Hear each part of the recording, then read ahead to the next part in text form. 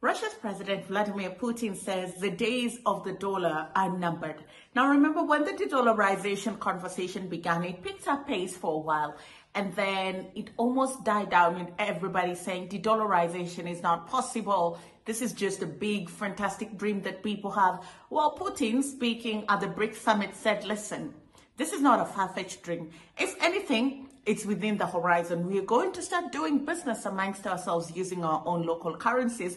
We're going to start lending to each other with our local currencies and then see what happens to the dollar. Remember, BRICS has some of the biggest economies also in the world. China is a big economy. India is a big economy. Russia is a big economy. South Africa is one of the biggest economies on the African continent. So he's saying, America, watch out. Your days of global dominance are numbered. The objectives and irreversible process of de-dollarization of our economic times is gaining pace. We are working to fine-tune effective mechanisms of mutual settlements and monetary and financial control. As a result, the share of US dollar export and import operations within BRICS is declining. Last year, it was only 28.7%.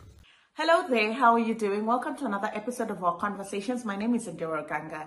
I am a business journalist by profession and a digital content creator. I love coming on here talking to you guys about Black people, Africans, our empowerment and how we can rise up and take our rightful place at the global stage. This week is obviously a very instrumental week on African politics and business, because the BRICS summit is ongoing in South Africa, and in this episode I'll be covering the second day from the business summit that was officially closed. Now, during the business summit, several heads of state spoke, but in this episode I want us to zoom in on what Russia's President Vladimir Putin had to say. Remember, Vladimir Putin could not be able to attend the summit in person, despite the fact that it was supposed to be one of the big moments of BRICS. Remember, Russia invaded Ukraine about 2 years ago, and there has been a lot of global push and pull on whether Putin has committed crimes against humanity and he should be arrested and arraigned at the International Criminal Court of Justice. And there was a lot of pressure on South Africa. Should Putin come, are you going to arrest him? You should arrest him because of the atrocities that his country has allegedly committed in the Ukraine. And it left South Africa in almost some form of limbo, not knowing what to do, because these Western powers are very powerful and you do not just want to go against them blindly, but you also want to have a good relationship with Russia, because Russia has been a friend to South Africa for a really long time. And so at the end of the day, President Putin ended up attending virtually and he gave a video presentation.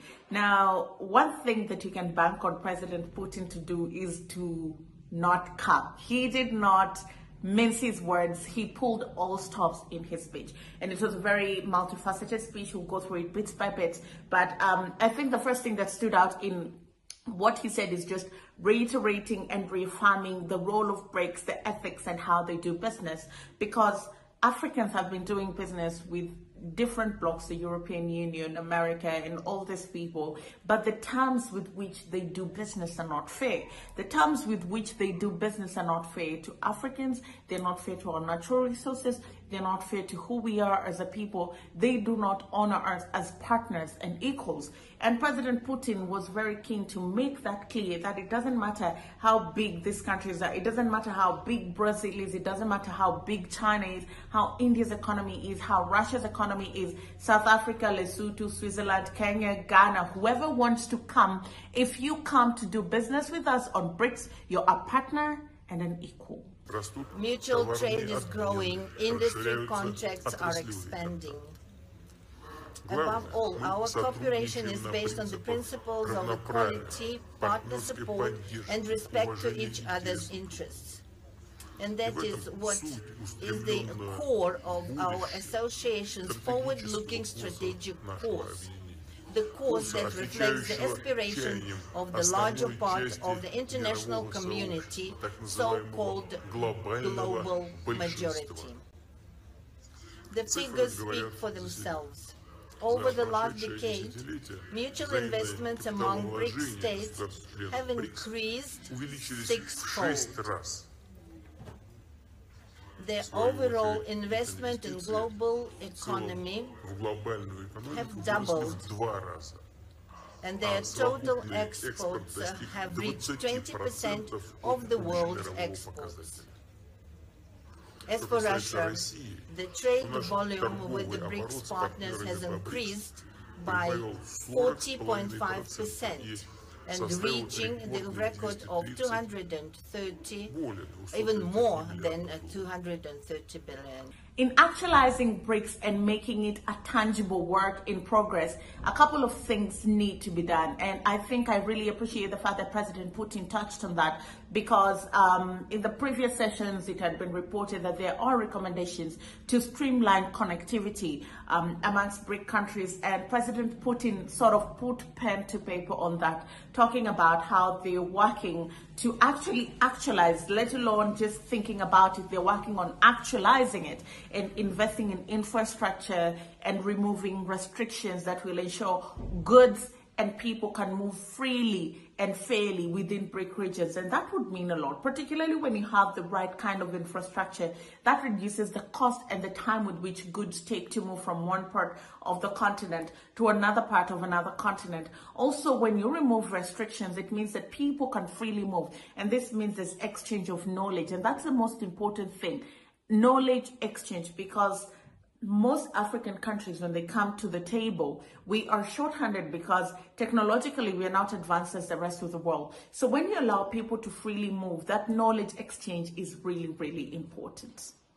It is only natural that enhancing connectivity and creating new resilient transport routes has become a shared priority in cooperation between our 5 countries.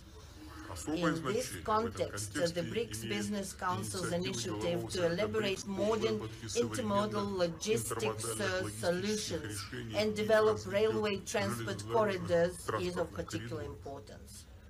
For this part, Russia actively works to redirect its traffic and logistics flows to reliable foreign partners, including BRICS states.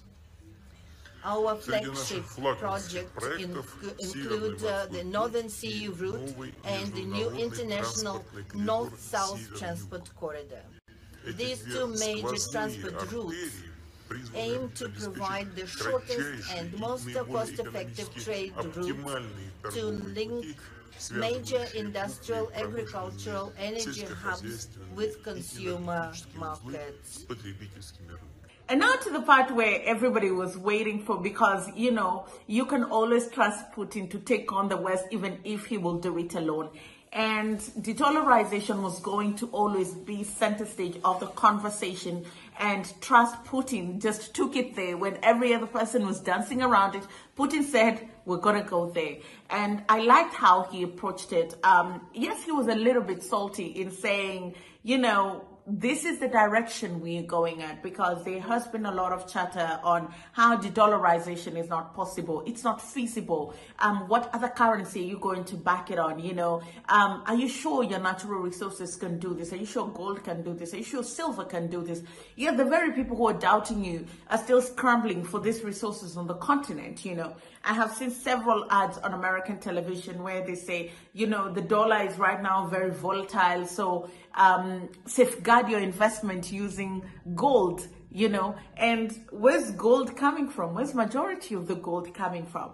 And so I think it was just a validation to the value that African resources have when President Putin said, we're going ahead with de-dollarization. It was also a good indication to many African countries, because we are forced to borrow in dollar and our African currencies are not performing really well because of the nature of our economies. And when it's time to pay back these debts, the interest rates alone just eat up all of your revenue. Currently, Kenya is using almost all the revenue that it collects locally to pay for its interest rate, because the dollar, the shilling, has depreciated massively against the dollar, you know. So I think it was very important for Putin to make mention and reaffirm that the dollarization agenda is still a priority for BRICS.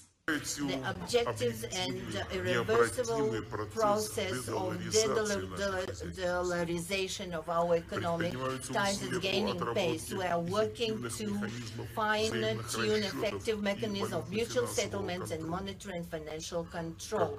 As a result, the share of US dollar export and import operations within BRICS is declining. Last year, it was only 28.7%.